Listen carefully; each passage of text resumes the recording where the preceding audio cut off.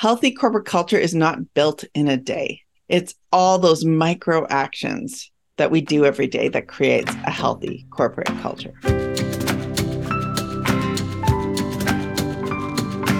I'm Celisa Steele. I'm Jeff Cobb, and this is the Leading Learning Podcast. You've heard it said that culture eats strategy for lunch. And getting culture right is arguably even more important for learning businesses than for other types of organizations, because the creation of a culture that truly embraces learning is so integrally tied to both what a learning business does internally and what it offers externally. This means learning business leaders need to give time and energy to fostering an awakened culture. This episode, number 385, features a conversation with Catherine Bell. Catherine is the founder and author of The Awakened Company, and she's passionate about being of service to humanity and the planet. Catherine believes that if we're going to solve the problems that we face, we have to organize differently, and healthy culture will allow us to do that. Catherine and Jeff talk about organizational culture, thriving relationships, viewing everyone as a leader, hiring and retention, the impact of events like the rise of generative AI and COVID on culture, the 4 I's of transformational leadership, and more.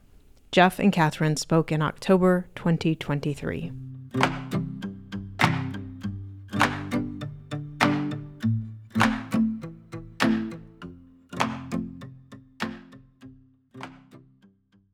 We're here to talk mainly about how to build thriving and healthy organizational cultures in challenging times. And I think most people would agree that we are in challenging times right now. But before we get to that part of it, I'd love to talk about the concept of culture a little bit, because that often seems challenging in and of itself. I mean, you go out and look at the business literature and that sort of thing. There's so many articles and books that have been published about culture, how to have a great culture, how to fix your culture.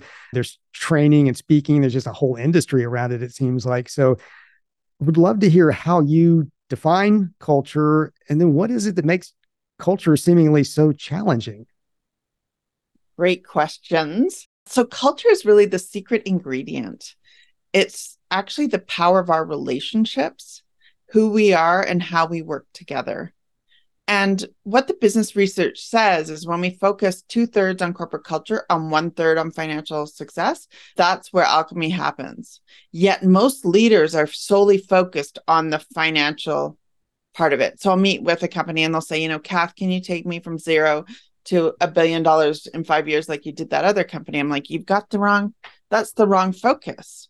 That's the wrong focus. The emphasis needs to be on what are the problems that we are solving in our organizations and how to do that in a humane way. So the awakening organization, or creating a thriving organization, if you could just picture a drop of water, and the first drop is awakening ourselves. So most people are disengaged at work. Most people are unhappy at work. So how do we activate that droplet of water in ourselves?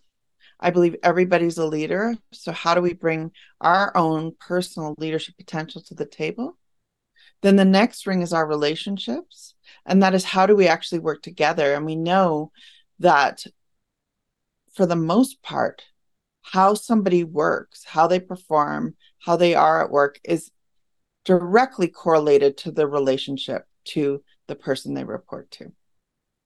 So how are we cultivating healthy relationships in our organizations? And I looked at a study of 1,000 leaders, and this, I think, is a really big key to unlocking corporate culture. There's not enough time spent on one-on-one relationships from a heartful, mindful perspective.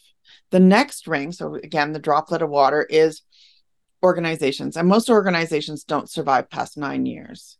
So we need to clearly be doing things differently. And what I've seen and merging business research is if we focus on energizing, sustaining, and regenerating, so almost following the healthy life cycle of a forest, that's where we can create really, really, really healthy cultures. I think a lot of people would probably say that right now, for a number of reasons, that it seems difficult to do because so much has changed about the nature of work, the nature of society. I mean, what are some of the aspects of our current times that you find most challenging when it comes to culture, to having that thriving culture, to having, the types of relationships that you were just talking about?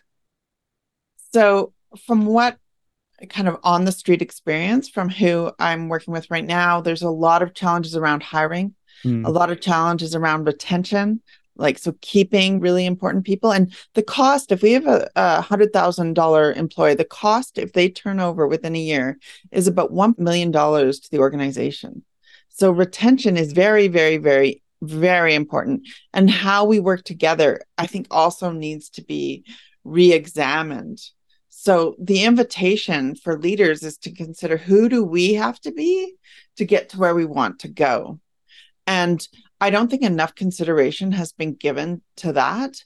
And to really view everybody as a leader is also a philosophically different perspective, because often people will see somebody as a follower. And actually, the moment we think of somebody as a follower, their behavior denigrates. This is, again, business research. Their behavior denigrates. They won't take risks. They won't try. They won't experiment. And I'm really big into Carol Dweck's research, having a growth mindset versus a closed mindset in all of this, is for our organizations to be like organisms that are learning and growing and using also social context to create healthy ways of being. And I don't think, unless we capture people's hearts, hands, and minds with meaningful, interesting, challenging work, it will fall apart. Organizations will continue to crumble. So the invitation is for everybody listening to this: do you have cultural metrics? And do you weight those cultural metrics as more important than the financial metrics, so that the discretionary energy of everybody is applied to solving a problem, is applied to being of service to our world and to humanity, not simply for the bottom line? I do really believe we have to think about how much is enough. And I don't think enough consideration has been given to that. I think, having leaders who are making hundreds and hundreds times more than the average employee, that's a challenge too. Now, I do believe in risk return, but it's what makes sense. And again, how much is enough? And really, for leaders to go within at this time and to think about, how do we want to show up? How do we want to be of service to humanity? And this is more than the why. I think the other thing that very important to talk about, a lot of CEOs, I say, oh, what's your vision? The majority of them still cannot answer it. The majority still cannot answer it. However, what's more important than that? If we peel back the levels of the why, it's the who. If we know that we're to focus on the why and we're not doing it, then to drill down on that, it's who do we have to be to recognize and create a vision together. I have a bit of a disaster story of my own, Jeff, where I'm a serial entrepreneur. So I've founded a Profit 10, Profit 200 company.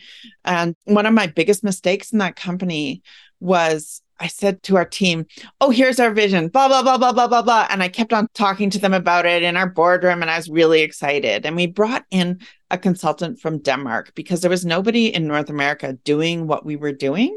So we wanted a really different perspective. And so you can imagine this, we're all at the boardroom and he asks, what's your vision? And I'm like, oh, I felt so proud, right? Like I just felt myself bursting. And I was like, oh, the team's got this. They totally have this. And nobody raised their hands. And you know why? The reason why is because I didn't get them involved in the process of creating the vision. People support. One of Margaret Wheatley's principles is people support what they create. And I didn't engage them in that process. I was kind of command and control, like, here's our vision, here's what we're going to do, and kind of pummeled it in. And no. So what did we do for that strategy session? We spent time together as a team defining our vision, and then nobody ever forgot it. And the other thing as a leader is, once that vision was rippled out, it was really important that I repeat it so that people remembered it. And then I knew it was working when everybody started to repeat it. And we found very creative ways to reflect our vision, our values, and everyone, it was kind of became almost immersed in everybody's blood. They knew our why, they knew our values. And the key thing was, though, for me, was how am I going to show up? I learned because I did it so poorly the first time. So underneath the why is the who. So for everybody to think about, today, what's the tiniest micro thing I can do around organizational intention, around how we live, around how we work together, around how we play together. And it's those little micro actions that make all the difference in the world.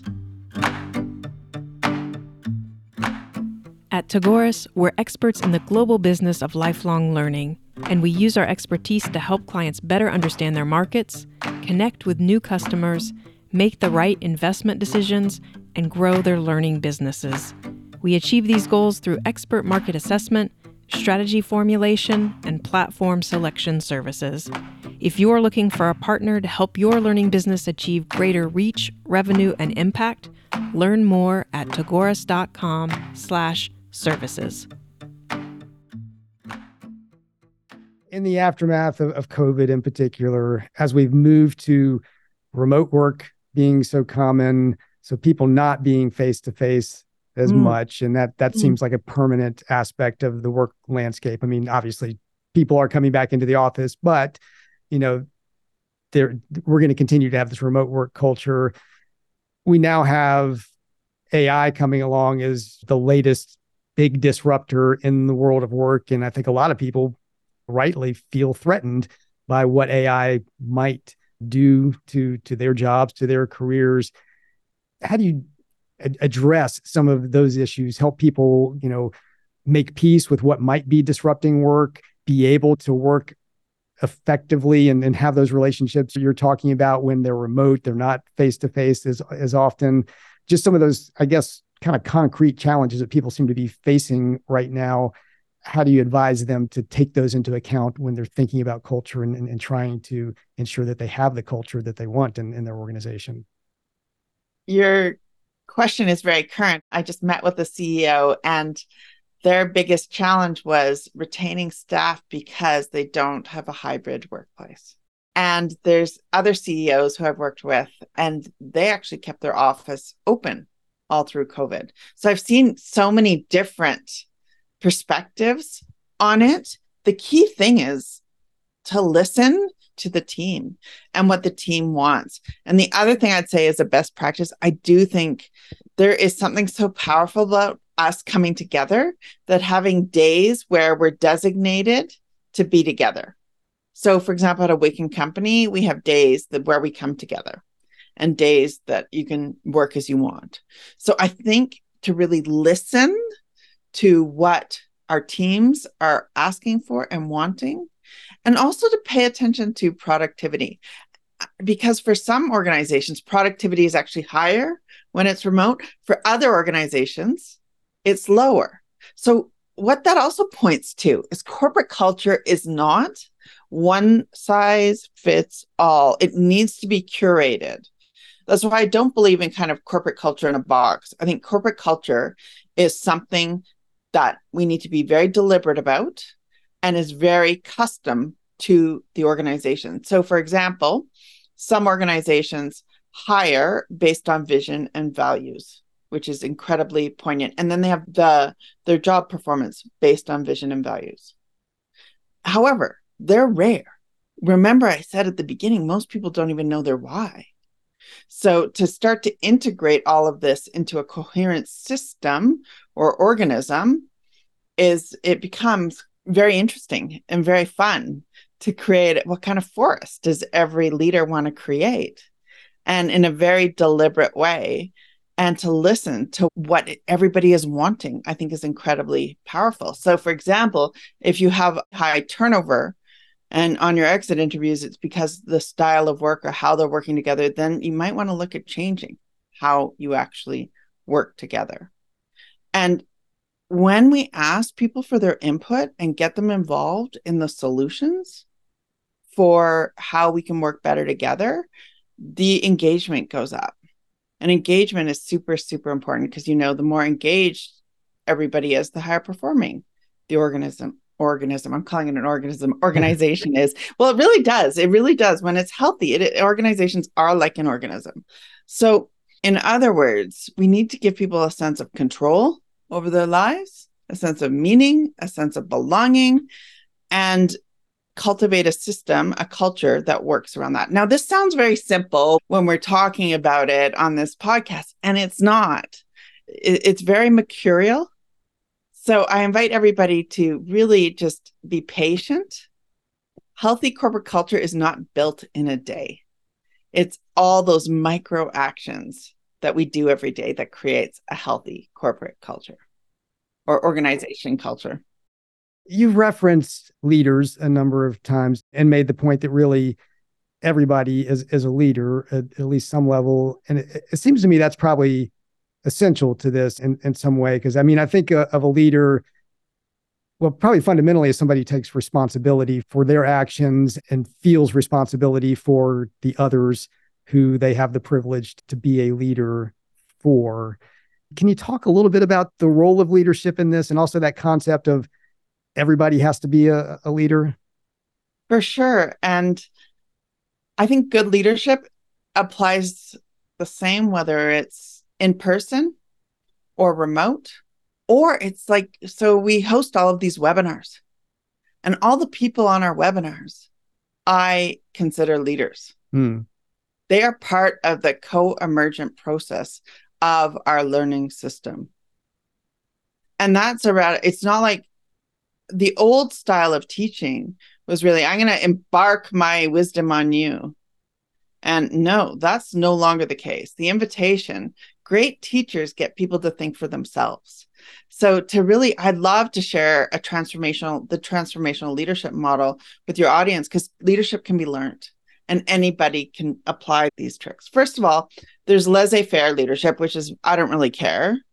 There's that style of leadership. Then there's contingent reward, which is, I'm going to give you a carrot for asking great questions, Jeff. Here's a carrot, and Pavlovian. And this is, by the way, this is based on the research of Bass and Avolio. So this is the most researched leadership model in the world. Then there's the 4 I's, which is transformational leadership. Number 1 is inspirational motivation. Are we providing an inspirational vision for people we work with? Next is idealized influence. And that is, are our values clear and do we live by those values? Next is individualized consideration. Am I considering the people who are around me as individuals? Then the 4th is intellectual stimulation, that I'm here to really get people thinking for themselves, which is why the whole goal of the webinars is to get people to think for themselves. The 4 I's all begin with I, yet transformational leadership has nothing to do with I. It has everything to do with bringing something out in the other person. So just for everybody to know those 4 I's, and you can live with them every day and think about, how are you working with this teammate as an individual? How are you inspiring whoever it may be? And it applies to everybody anywhere, and anybody can learn to be a leader. And we often kind of overemphasize that whole inspirational piece. However, some of the most powerful teachers in my life have actually been the quietest. And they've brought something out in me that I couldn't have done myself. And that's that whole kind of intellectual stimulation. Like, I'm going to ask you really good questions to kind of pull the ideas out of you that you have. It's funny, even as you were talking, sort of getting to the end of your comments there, I was thinking about the concept of quiet inspiration, because I think people, may get stuck in this idea that the leader is this charismatic, figure, but in so many instances, it's by, your actions, what you're modeling, your empathy, you're listening to other people that provides that sort of inspiration that may not even be obvious, but is impacting people all the time. And it goes back to relationships, as you were saying earlier. And I think those 4 I's that are part of transformational leadership are very good benchmarks to have in mind, or tools to have in mind as we're engaged in all of the relationships in our life and work.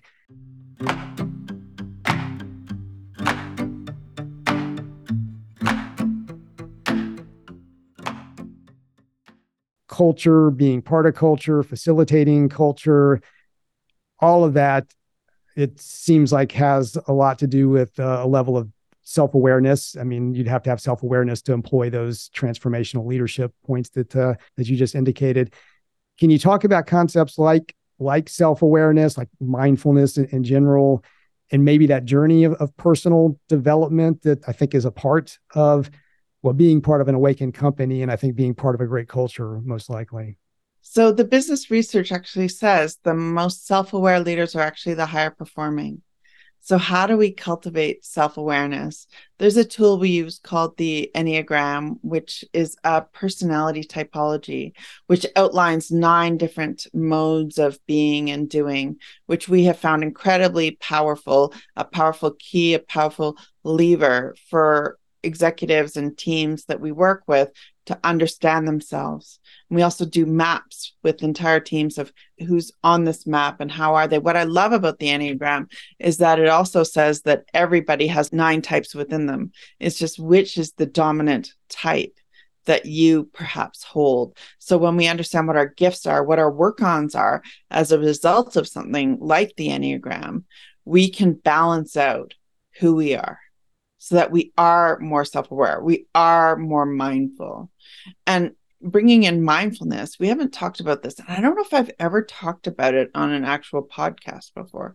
When we're mindful, everything around us becomes living and breathing as well. So it's also informing us when we drop into the present moment, when we just relax into the present moment. This moment has everything within it.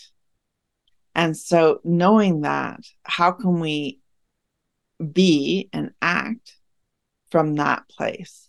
It's counterintuitive because our society has trained us to be on the relentless treadmill of productivity. And what the research shows is when we're more mindful, we're more creative and more productive, and our stress is reduced. So with teams, we often begin our sessions with mindfulness. So we have everybody take a few deep breaths, relax their shoulders, feet on the ground, sensation in the body before we move into the agenda. And at first, teams are like, this is kind of weird. However, I feel great. And it sets a different tone. So there's now board of directors who are beginning in stillness and mindfulness so that their agendas can be more complete, more full, more creative, more productive. However, it's counterintuitive, really, when you think you should be diving into the agenda and getting stuff done. No, to take the pause. We're more productive, and it's more meaningful and more fun. And at one of the other companies I founded over a decade ago, we were doing mindfulness breaks right at the beginning. So, and it's, as leaders, it's also the invitation to experiment. I'd invite everybody here with their course content or whatever it may be that they're hoping to bring to the world. Experiment with it. See what works, see what doesn't work from that place of mindfulness, and also a lack of kind of attachment to the outcome so that you can be open to receiving feedback on whatever product or service it is that you are offering. Lying behind our conversation is this idea of the Awakened Company, and your own company is called the Awakened Company. You've written a book by that name.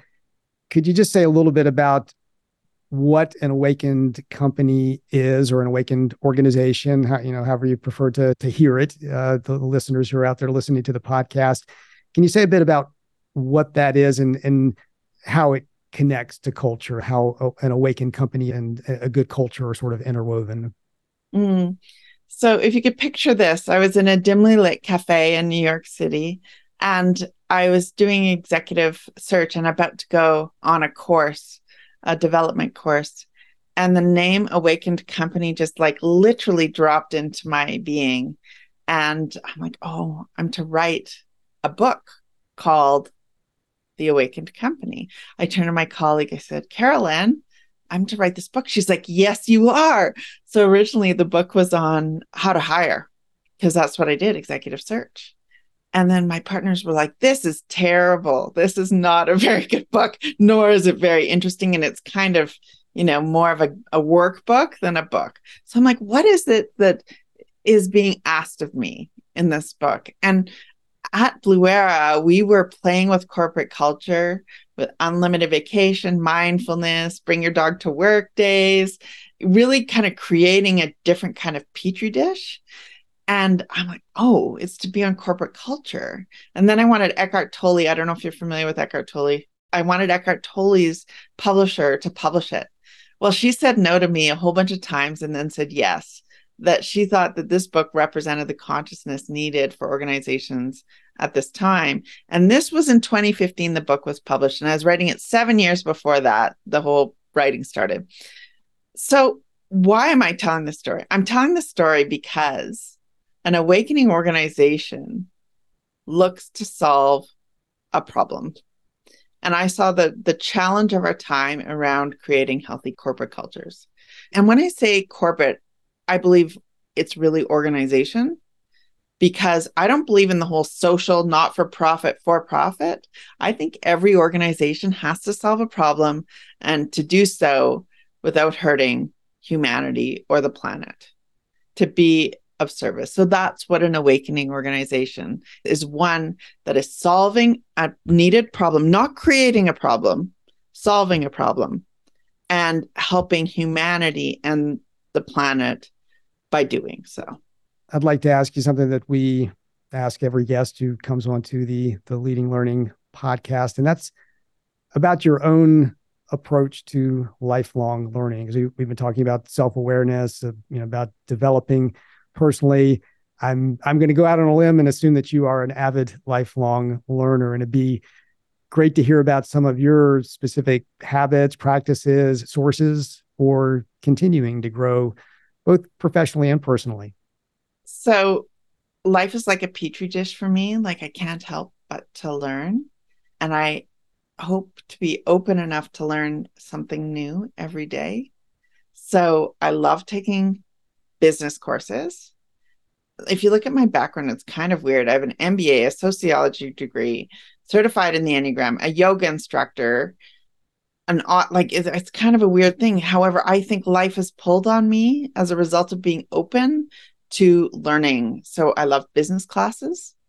You won't find me without a book every day. And the variety of books that I read are from, Eckhart Tolle, The Power of Now, to The Wisdom of the Enneagram, to, Collins's book. It's just broad spectrum. I have a deep meditation practice, and I've actually just said yes to being a strategic advisor to a Buddhist organization in Colorado. And that's also a form of learning. I'd invite everybody to get involved in your community and to volunteer, because that's also a way to learn. And teaching at Queen's University, I can't help. I was learning so much when I was there by the people I was surrounded by other professors, by students, everybody. It was just became, everyone. I can learn from everybody. I think that's kind of my learning thing is, what do I need to learn today to be a better human being? And I have 2 kids. And when they were growing up, I was reading all about parenting. And what I realized is our first leaders are our parents. So how do we be great parents? And because that's really the ultimate leadership role. And that's another thing, to parse out what's our role, what's our relatedness, and never to forget our relatedness. And our relatedness is really our common humanity. And the role is what's, for example, you're interviewing me right now for this podcast. That's our role. But our relatedness is our interest in humanity, our shared humanity. And I think that's too often forgotten.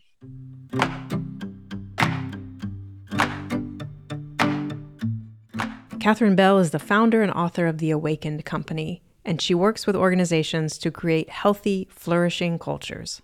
In the show notes for this episode at leadinglearning.com/episode 385, you'll find links to connect with Catherine and learn more about her work.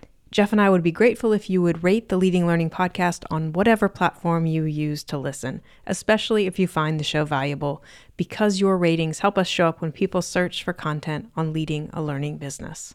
And please spread the word about Leading Learning, whether in a one-on-one conversation with a colleague, a personal email, or on social media. In the show notes at leadinglearning.com/episode 385, you'll find links to connect with us on X, LinkedIn, and Facebook. Thanks for listening, and see you next time on the Leading Learning Podcast.